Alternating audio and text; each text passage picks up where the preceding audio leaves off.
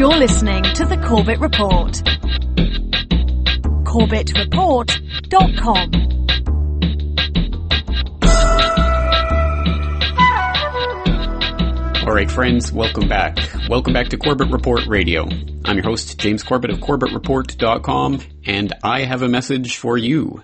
Be afraid. Be very afraid. The UN commands it of you. The United Nations is asking you to supplicate in fear once again of that dreaded scourge which they can bring up out of their magic hat anytime they need it. They can pull it out of their sleeve as their ace card and lay it out on the table, and it will trump anything that you have. So you must simply bow down with fear, because the UN has issued a global alert over a new SARS-like virus. And this comes from no less a reputable source than MSNBC itself, so I guess we should take it deadly seriously. A Qatari man is treated for disease almost identical to the one that killed a Saudi Arabian earlier this year. Quote, a new virus belonging to the same family as the SARS virus that killed 800 people in 2002 has been identified in a Qatari man who has recently been in Saudi Arabia, the World Health Organization said Sunday. The United Nations health body, which issued a statement through its global alert and response system, said tests on the patient, a 49-year-old Qatari man, confirmed the presence of a new or novel coronavirus. It said the UK scientists compared gene sequences of the virus from the Qatari patient with samples of virus sequenced by Dutch scientists from lung tissue of a fatal case earlier this year in a 60-year-old Saudi Arabian national. The two were almost identical, it said. Coronaviruses are a large family of viruses which include the common cold and SARS. End quote. Well, I don't know about you, but I'm quivering in my boots at the face of this pandemic, the likes of which hasn't been seen since the last one occurred in 2002 that killed 800 people. 800, I tell you. Well, I'm not here to make light of a situation that could potentially be very serious, but I think we would be best served to take some of this news with a tiny grain of salt, considering the blind alleys and the primrose paths that the WHO has been leading people down for far too long, with their ability to declare pandemic, their ability to say what is or is not a pandemic, and their ability to thereby necessitate the basically going into action of all of the vaccine manufacturers around the world, and necessitating governments to buy those stockpiles in the face of whatever the WHO declares to be a serious pandemic threat. So let's be clear on this. There's no indication yet that there's any vaccination scheme or anything behind this latest outbreak that's supposedly going around. But this is one of a type of story that I've seen come up again and again and again and again and again in recent years, and it kind of just bubbles under the surface usually, and usually it doesn't turn into a big pandemic, so it doesn't really get as many headlines as you would think. But these types of stories are coming up time and again. So, for example, new AIDS-like disease found in U.S. and Asia, or researchers say new AIDS-like mystery disease is not contagious. Well, there, relief. Investigators probe mystery disease killing Cambodian children, and then later on, Cambodian mystery illness tied to common childhood disease. Okay, well, mystery disease devastates northern Uganda. And later on, it's tied back to mystery disease in Ethiopia solved, linked to weed toxin. So there's a number of things going on here, but I think it's interesting how we're being fed a steady stream, a steady diet of these mystery disease stories, and one is just waiting for the next big swine flu pandemic hoax to come along. And that, my friends, was a billion-dollar hoax, in fact, a multi-billion-dollar hoax that was force-fed to the public just a few short years ago. So tonight on the program, we're going to be delving back into that history and what is the real pandemic threat. So let's take a moment. We'll be right back after these messages.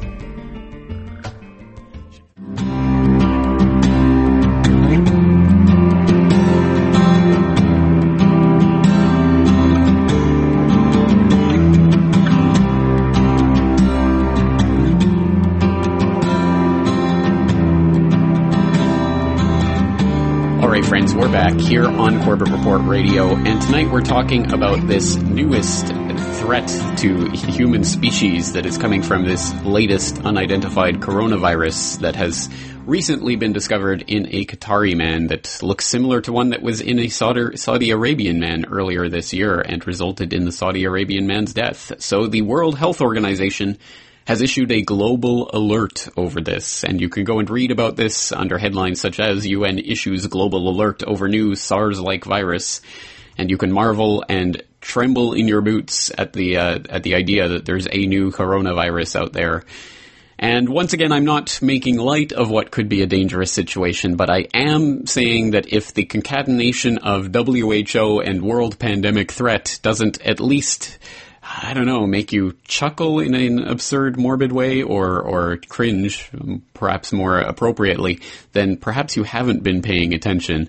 And of course, this goes back to the example that I'm sure we are all still familiar with and still have fresh in our minds from just a few short years ago when swine flu fever gripped the world. It was a panic. It was such a scare. We were all scared to death of this flu, which caused less deaths than the average flu. It was, in fact, an extremely mild version of the flu, but somehow and for some reason, despite the fact it was extremely mild and not particularly contagious, it was enough to set off a global pandemic crisis initiated by the WHO and its little definition of pandemic that then necessitated governments around the world, due to agreements that they already had in place with the WHO, to start buying the vaccines from the vaccine manufacturers to counter this pandemic threat. And not even getting into the hoax that is the flu vaccines and how they are either they're not attuned to whatever the current strain of the virus is, or more to the point, they actually tend to confer flu susceptibility and even flu to people rather than protect them from it. But let's not even get into that particular aspect of the debate. The fact is that governments around the world spent billions and billions and billions of dollars of their taxpayer money on these vaccines that proved to be completely and utterly unnecessary. So we have to be a little bit suspicious, quizzical, and skeptical when we hear about the latest sensation-grabbing headline about the latest killer virus sweeping the world. And unfortunately, we've been being prepped for a long time to accept that the next big pandemic is coming. It is inevitable. It's going to kill vast swaths of the population, and we have to give up everything, all our rights, all our money, all our freedoms, and our health to give it up to the medical professionals and whatever they say in the event of whatever they declare to be the next pandemic. Because, as I say, we've been conditioned into accepting that this is just the inevitable reality for so long. And not only through the Hollywood conditioning and the propaganda, through the popular entertainment that I think we've all seen over the past several years of all these contagion and virus stories and all of that sort of thing, but also in the straight news, the serious news. So, for example, I'll pick a couple of examples out of thin air, but I'm sure if you've been paying even some glancing attention to the mainstream media, you've seen examples of this over the years too. But let's take one example from The Telegraph back in 2008, which carried this story: disease pandemic inevitable in Britain, warns House of Lords. Changes in lifestyle are leading to new infections and providing them with an opportunity to spread rapidly, the report warns. An outbreak in Britain will cause massive disruption, it concludes. More should be done to provide early warnings. The Lords Intergovernmental Organizations Committee says the dysfunctional World Health Organization needs to be better organized to cope with the threat. The peers described the government's evidence to it as sobering. They were told by ministers, while there has not been a pandemic since 1968, another one is inevitable. Estimates are that the next pandemic will kill between 2 million and 50 million people worldwide, and between 50,000 and 75,000 in the UK. Socioeconomic disruption will be massive. The committee says that with 3/4 of newly emerging human infections originating from animals, more stringent ways of detecting diseases are needed.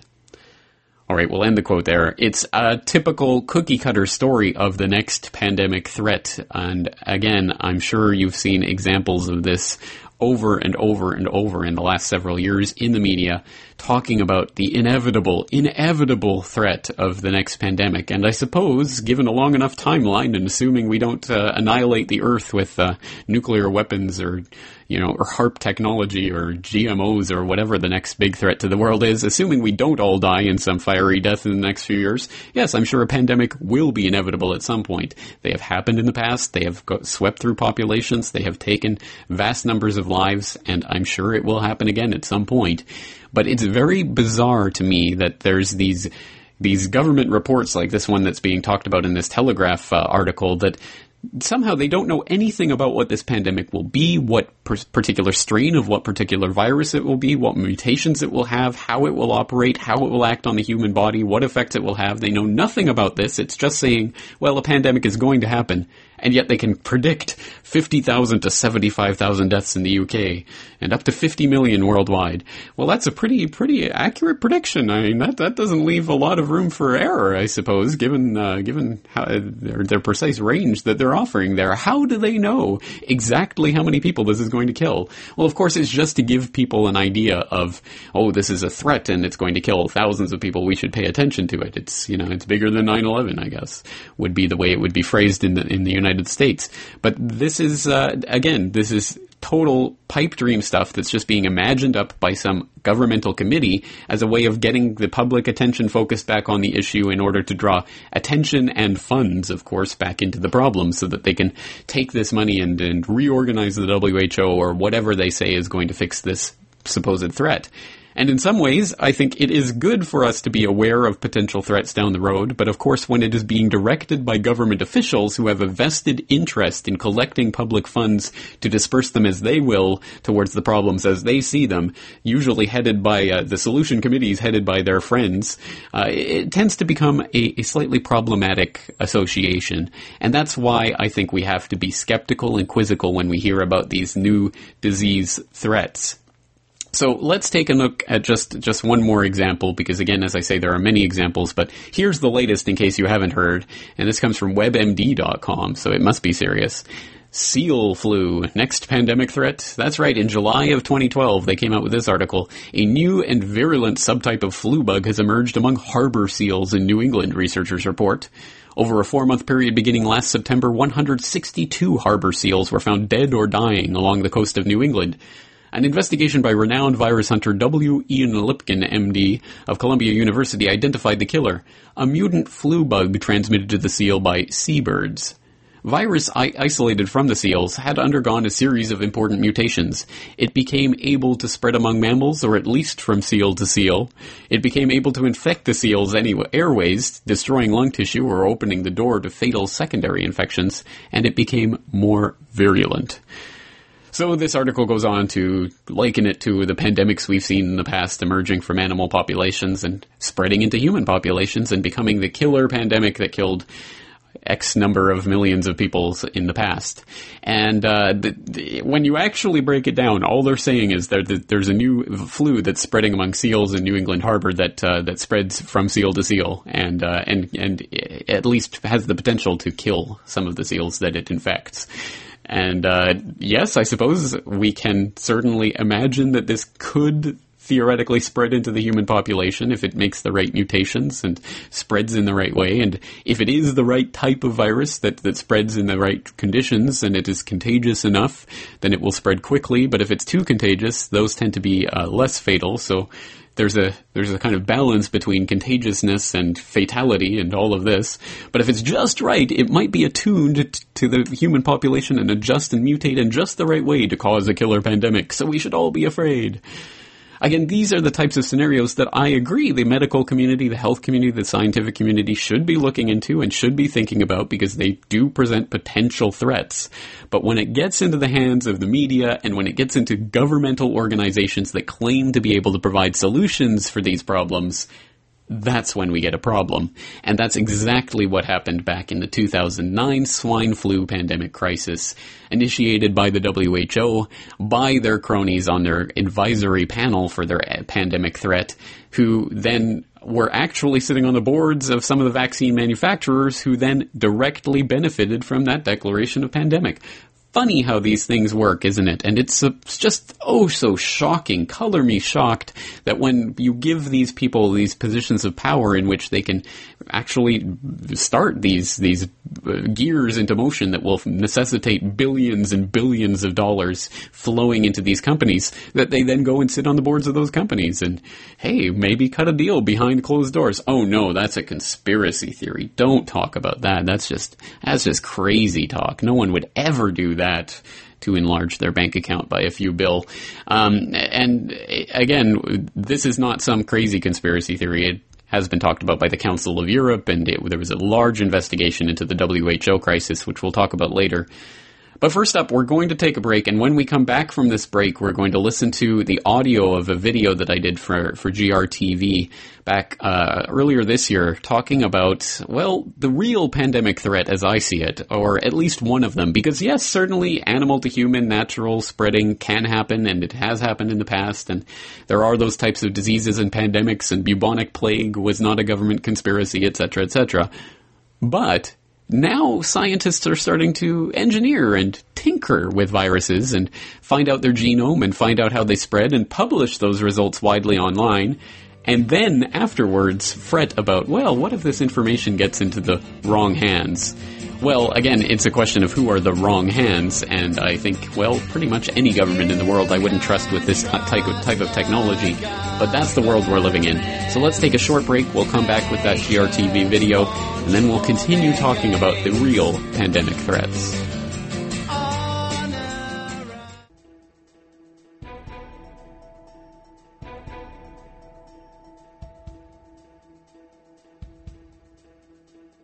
Mass panic over bird flu experiments. Governments remain biggest sponsors of bioterror. This is Behind the Headlines on grtv.ca. The U.S. National Science Advisory Board for Biosecurity made the unprecedented decision last month to call for the censorship of a pair of papers in scientific journals that describe how to make a novel, human-transmissible form of bird flu that could kill unprecedented numbers of people. The studies, conducted by two independent teams of researchers in the Netherlands, the US, and Japan, concluded that it was possible to mutate ordinary H5N1 avian flu virus into an aerosol transmissible form that could spread easily and rapidly through the air. According to Dr. Ron Fouchier at the Erasmus Medical Center in Rotterdam, we've discovered that this is indeed possible, and more easily than previously thought. Defenders of the research have noted that these studies could help scientists detect the early stages of the development of such a supervirus in nature. Detractors countered that the research could give bioterrorists the knowledge they need to create an extremely deadly bioweapon. The National Science Advisory Board for Biosecurity shares such concerns over the findings, advising the U.S. government to ask the journals preparing to publish the research, Nature and Science, to censor all details of the methodology used to mutate the virus into its deadly form. What few reports on the scientific scandal have noted is that the NSABB itself was born in the wake of the 2001 anthrax attacks on the United States, an attack that was immediately blamed on Islamic terrorists and succeeded in shutting down the U.S. Congress for the first time in modern history. That attack eliminated all opposition to the Patriot Act, which was passed at the height of the scandal. It was subsequently found to have been an inside job, sourcing back to the U.S. government-administered Ames strain, used in its own seldom-acknowledged biowarfare program. The FBI learned of the origin of the anthrax attack in the U.S. military research program on October 5, 2001, but 5 days later allowed the original batch of Ames strain at Iowa State University to be destroyed, thereby making their own investigation even more difficult. After spending years falsely accusing Stephen Hatfill, a bioweapons expert, with perpetrating the crime, they eventually pinned the blame on U.S. AMRID researcher Bruce Ivins, who supposedly killed himself with an overdose of Tylenol and codeine just 2 days before he and his attorney were to meet with the FBI to face the accusation that he had engineered the anthrax attack. Ivins left no suicide note, no autopsy was performed on his body, and in the immediate wake of his death, the FBI pronounced the case closed. What the attack and its subsequent cover-up exposed was the vast, murky underworld of government-sponsored biowarfare research that had been taking place covertly and illegally since the signing of a 1972 treaty forbidding the development of bioweapons. The program was exposed on September 4th, 2011, just 1 week before 9/11, in the New York Times, in an article noting how the Pentagon had used the bioweapon ban treaty's exception for defense research to proceed with increasingly dangerous experiments, including the creation of genetically engineered, extremely potent anthrax spores. The article, entitled U.S. Germ Warfare Research Pushes Treaty Limits, also noted how numerous Clinton and Bush administration insiders worried that their experimentation was in fact a full-fledged biowarfare program of the kind specifically forbidden by the treaty. Now the government is professing fear of what terrorists would do with the details of a potential bioweapon, like weaponized bird flu. However, in the wake of the H1N1 hysteria of 2009, a public health scare that the Council of Europe concluded was due at least in part to the professional links of their advisors to the very vaccine manufacturers who profited from the scare, the pieces were put into place to ensure that the next pandemic, whether the result of bioterrorism or random natural mutation, grants the government even more power to enact what amounts to medical martial law. Numerous state legislatures in the U.S. passed a Model State Emergency Health Powers Act in the wake of the swine flu scare that allows the government to enforce invasive medical interventions, including forcible confinement and mandatory vaccinations in the event of a declared state of emergency. At the height of the scare, the CDC even proposed that it be given the power to appoint workplace coordinators at private companies to dictate business response to a declared pandemic. Regarding the latest H5N1 superflu research, the NSABB is now debating whether to call for a voluntary moratorium on the publication of all such research until it can be decided how the scientific community should proceed with publication. That vote is expected to occur later this month. NSABB Chair Paul Keim was quoted as saying, "It is time for us to have a broad and global discussion on the issue." For more on this story and other breaking news and current events, please go to globalresearch.ca. For more research and analysis by James Corbett, please go to corbettreport.com.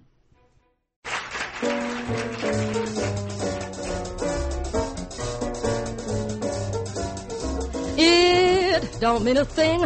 All you gotta do is swing. All right, friends, welcome back to Corbett Report Radio. And just before the break there, we were listening to a GRTV video that I did earlier this year about some experiments that some scientists have been doing into transmissible bird flu and publishing those results and whether or not they should be allowed to publish those results, etc. And of course, many people wringing their hands about, well, what if the wrong people get their hands on this technology? Well, it's a question of how you define the terrorists. Who are the wrong people to get their hands on this technology? And as I hope that video effectively outlines, the real terrorists are the ones with the biowarfare programs funded by your tax dollars, and they're the ones who have been secretly creating all of these concoctions behind the scenes that somehow or other end up killing people in the anthrax attacks that get blamed on Al-Qaeda and get the Patriot Act passed through Congress without so much as anyone reading it. But, when you actually start to investigate it, that sources back to the AIM strain that was created in U.S. government laboratories. Funny how that works. So I think we have to keep our eyes on the real prize and realize that when the government is pointing one finger at us as the suspected potential terrorists, they have three fingers pointing back at them. So let's start examining some of the real threats here. And first, let's go into that 2009 swine flu pandemic. Let's not dance around it because there is a very serious thing that happened there, and we have to understand how it happened. And probably the best way to understand how it happened and what happened in what way is to go to the WHO itself. They have a post up on their very own website from the Bulletin of the World Health Organization from March of 2011, where they published an article by Peter Doshi called The Elusive Definition of Pandemic Influenza. And it talks about this definition that the WHO uses for their declaration of pandemic, etc., that was mysteriously altered 1 month before the swine flu pandemic began. Interesting. Well, let's take a listen to that part of the controversy. So it says, quote, "Since 2003, the top of the WHO pandemic preparedness homepage has contained the following statement. An influenza pandemic occurs when a new influenza virus appears against which the human population has no immunity, resulting in several simultaneous epidemics worldwide with enormous numbers of deaths and illnesses. However, On the 4th of March 2009, scarcely 1 month before the H1N1 pandemic was declared, the webpage was altered in response to a query from a CNN reporter. The phrase, enormous numbers of deaths and illness, had been removed, and the revised webpage simply read as follows. An influenza pandemic may occur when a new influenza virus appears against which the human population has no immunity. Months later, the Council of Europe would cite this alteration as evidence that the WHO changed its definition of pandemic influenza to enable it to declare a pandemic without having to demonstrate the intensity of the disease caused by the H1N1 virus. Harvey Feinberg, chairman of the WHO-appointed International Health Regulations Review Committee that evaluated WHO's response to the H1N1 influenza pandemic, identified the definition of pandemic influenza as a critical element of our review. Duh. In a draft report released in March, the committee faulted WHO for inadequately dispelling confusion about the definition of a pandemic and noted WHO's reluctance to acknowledge its part in allowing misunderstanding of the webpage alteration, which WHO has characterized as a change in the description, but not in the definition of pandemic influenza. It's not a definition, but we recognize that it could be taken as such. It was the fault of ours confusing descriptions and definitions, a WHO communications officer declared. Indeed, the Council of Europe was not alone in claiming that the definition had been changed. WHO argues that this phrase, which could be more neutrally referred to as a description definition, had little bearing on policy responses. A WHO press release states that it was never part of the formal definition of a pandemic and was never sent to member states, but simply appeared in a document on WHO's website for some months. In actuality, the description definition was displayed at the top of the WHO pandemic preparedness homepage for over 6 years and is consistent with the descriptions of pandemic influenza put forth in various WHO policy documents over the years. However, while the original description definition unambiguously describes disease severity and certainly reflects general assumptions about pandemic influenza before novel H1N1 emerged, it is unrelated to the criteria WHO applied to declare H1N1 influenza a pandemic. So, long story short, they had this definition that relied on the clause that there had to be a large number of deaths and illnesses resulting from this disease, and they took that clause out 1 month before this swine flu pandemic started spreading across the globe. And that's just one of those things that happens. And, of course, it's just a description definition. It's not a definition. So it didn't really affect the WHO's policies or its responses, but it might have just confused the public a little with that whole what is a pandemic thing. I mean, that's not really important. The important thing is to get every media outlet in the world blaring in big headlines, pandemic sweeping the world. Pandemic is going to kill us all. Pandemic! So that's exactly how that scam worked. And then, they say that they didn't rely on that description for any of the policies that were implemented as a result of this pandemic. So what really was behind this? How did they decide what was a pandemic and what wasn't? Well, back in 2010, the whole story started to unravel when some critics stepped forward about the way that the WHO declared the swine flu pandemic an emergency and how they sorted out what level it was, etc. And basically you had some insiders and others who were familiar with how this process worked saying that it was absolutely a result of the ties between the people on the advisory panel who recommended the pandemic declaration and the vaccine manufacturers on whose boards they sat. And so, for example, back in 2010, you can go back to the Mail Online, they have a breakdown of this. Drug firms drove swine flu pandemic warning to recoup billions of pounds spent on research. Billions of dollars, billions of pounds. And this goes on to start talking about Dr. Wolfgang Wodarg, the former head of the Council of Health at the Council of Europe. And he started talking about this in late 2009, early 2010, and it says here, drug companies which spent up to £2.5 billion developing a vaccine then push their interests within the WHO, leading to the definition of a pandemic being softened and an outbreak declared. He told the hearing, Wolfgang Wodarg, that is, told the hearing, it was stated in panic-stricken terms that this was a flu that could threaten humanity and a great number of humans could fall ill. This is why billions of dollars of medications were bought.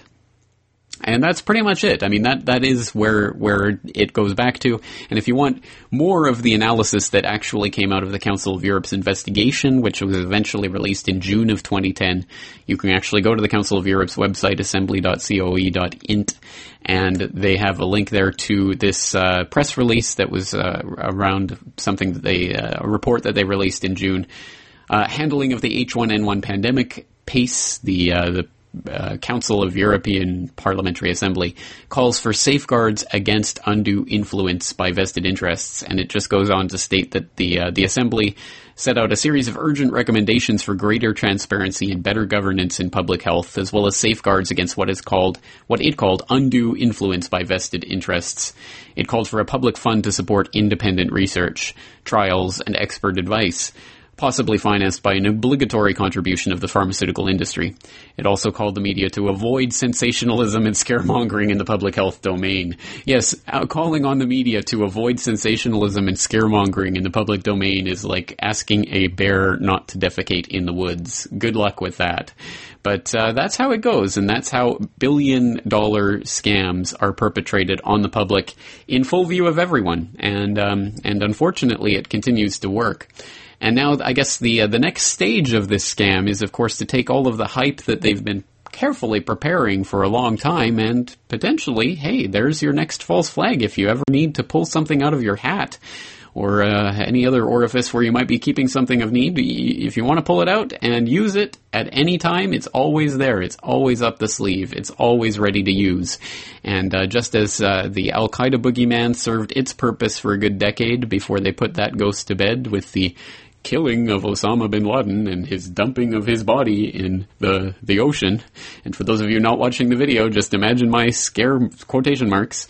Just as the Al-Qaeda boogeyman came and went, so too is the pandemic boogeyman, all there waiting on deck and ready to unleash. And unfortunately, the scariest part of all of this is that the real terrorists really do have their access to the technology that really can create the next pandemic.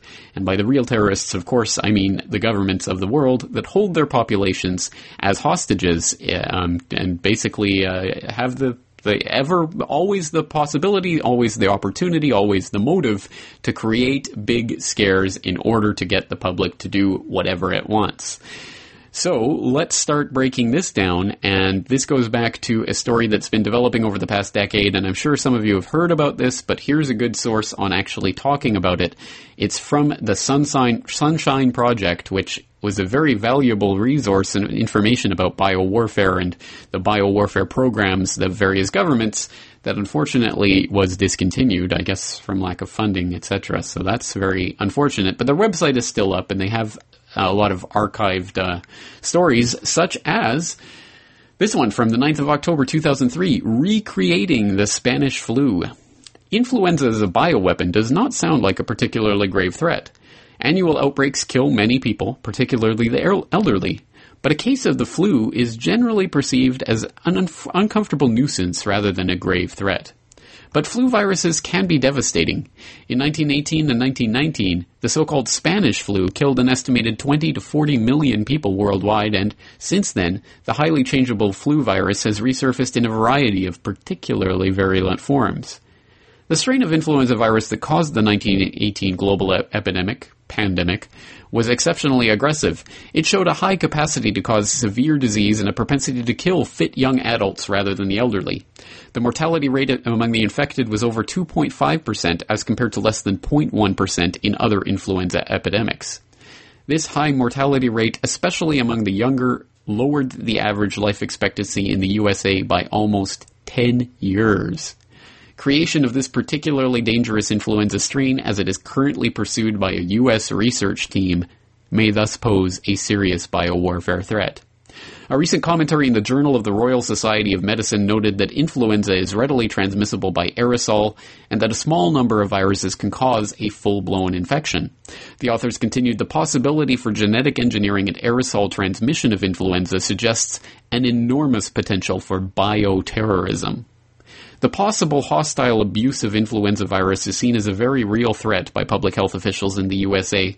Just 2 weeks ago, $15 million was granted by the U.S. National Institute of Health to Stanford University to study how to guard against the flu virus if it were to be unleashed as an agent of bioterrorism.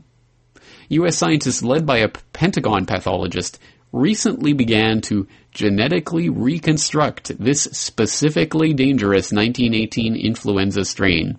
In one experiment, a partially reconstructed 1918 virus killed mice, while virus constructed with genes from a contemporary flu virus had hardly any effect. Attempts to recover the Spanish flu virus date back to the 1950s, when scientists unsuccessfully tried to revive the virus from victims buried in the permafrost of Alaska. In the mid-1990s, Dr. Jeffrey Taubenberger of the U.S. Armed Forces Institute of Pathology started to screen preserved tissue samples from 1918 influenza victims.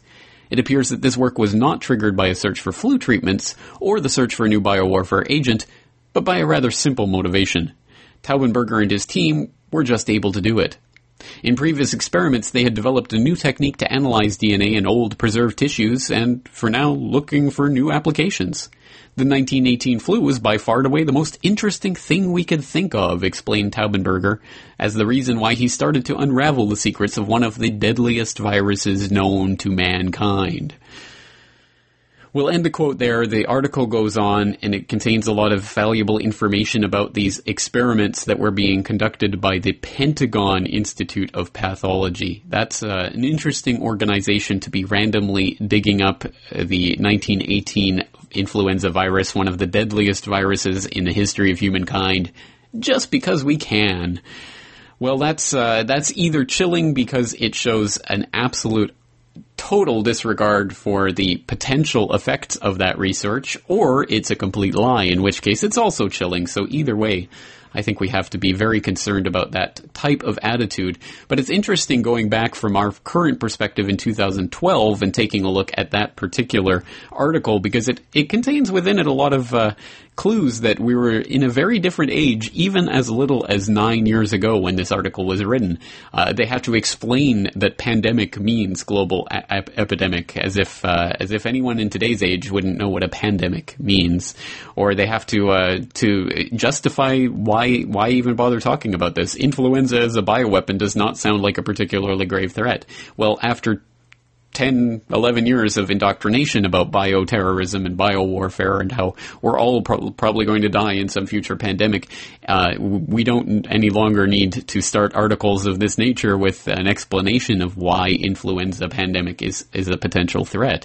So we have been conditioned over the past decade very much to accept this, and I hope people are aware of that, and when they see these Hollywood blockbusters, etc., that come out, these best-selling thrillers by, the best-selling thriller writers about the possibility of global pandemics and killing millions of people and all of this, I think we should be aware that we are being conditioned to accept this idea, and as part of that predictive programming that makes it all seem just so familiar when it actually starts to happen.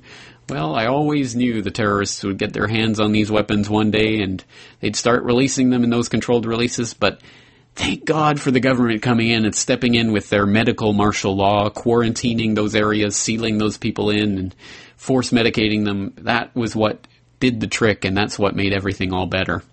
And if you think I'm just pulling this out of a hat, unfortunately, I think this is very much where things are going and where things have been self-consciously positioned to go.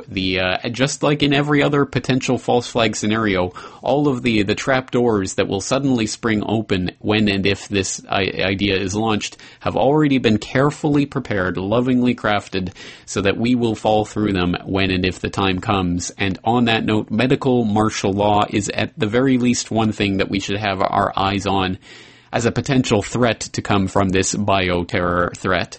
And once again, it's in the hands of the real terrorists who have their fingers and hands on the levers of power in government that can tell you and I what to do and force medicate us and do whatever they want with us. So if you're not familiar with that concept of medical martial law and what that entails, well, let's take a short break, but when we come back, we'll come back to wrap things up talking about medical martial law, what preparations have been made for the next big pandemic that comes along, whether natural or man-made, and what you and I can and should be doing about all of this mess. It's not a pretty big picture, but we'll continue painting it when we come back after these messages. Once the damage was done, then suddenly...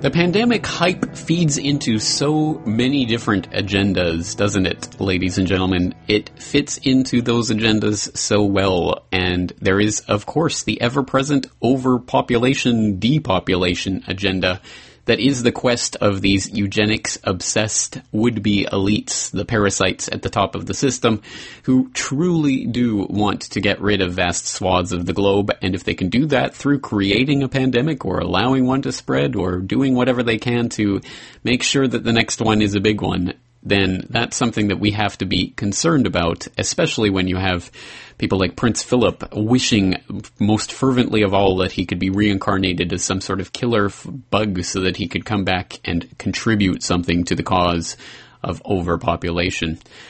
Just interesting little tidbits like that should at least keep us on our toes. But not only does it fit into the depopulation agenda, this pandemic hype itself is also setting the stage for what could be the next phase of the totalitarian tyranny that is tiptoeing its way into our gardens. And that is medical martial law. Once again, if this is a phrase that you're not familiar with, I suggest you Scroogle it. Oh wait, there is no Scroogle anymore. Well, startpage.com. And take a look at what that phrase is and what it means. And hey, if you're on CorbettReport.com, just type that into the search bar and you'll find some of the work that I've done on this issue over the years, including episode 86 of my podcast that I released back in 2009 during the height of the swine flu pandemic scare hype. And in that episode of my podcast, I broke down all of this, what this was about, what this medical martial law is, how it's being instituted in state after state at the time in 2009 in the wake of the pandemic scare about the swine flu. State after state was passing these emergency acts that would allow the state to come in and declare pandemic emergencies that would allow them to do things like force medicate you or to quarantine you or whatever they need to do. And whatever the medical benefits of having things like quarantines, etc. might be, when you start putting those powers in the hands of a government that has been proven time and time again to lie and to break the public trust and to abuse that trust for its own political purposes, i.e. the very definition of terrorism, then you were giving the terrorists the very tools that they need to commit more terror. So I think we have to think a little bit more strongly about whether we want to place those powers in the hands of our so-called elected leaders. And just an example of that, of course, Massachusetts cleared a bill in the wake of that swine flu scare that had a lot of those medical martial law provisions. And this all stems back to something called the Model State Emergency Health Powers Act. So that I have linked up in that episode 86 of my podcast, and you can go, and this is draft legislation that over 40 states have adopted by now that allows for quarantines and mandated vaccinations and all sorts of other abuses of individual rights and freedoms in the event of any publicly declared emergency. And on the note of publicly declared emergencies, let's just add in this little tidbit because I guess it's very apropos. Guess what the White House did back in earlier this month for the 11th straight year? That's right, they declared another state of emergency based on 9/11. Every single year since 9/11, the president has renewed the state of emergency that was first called into action on I believe it was first invoked on September 14th, 2001, but has been renewed every single year. So 9/11 is not just the anniversary of that tragic event, it's also the anniversary of the complete takeover and subsumation of any thought that there is a democracy or any people's input in the United States government. it's all being run by a few cronies under continuity of government programming. So, on that dour note, we're going to have to leave it there because we're fresh out of time. I'm James Corbett of CorbettReport.com. Thanking you for joining me. Thanking you for all those orders of the Last Word DVD. I'm getting to them and burning them off on my Mac here as fast as I can, and I will get yours out as soon as I can. So thank you for those orders. Looking forward to talking to you all again tomorrow night. So until then, thanks for listening. Take care.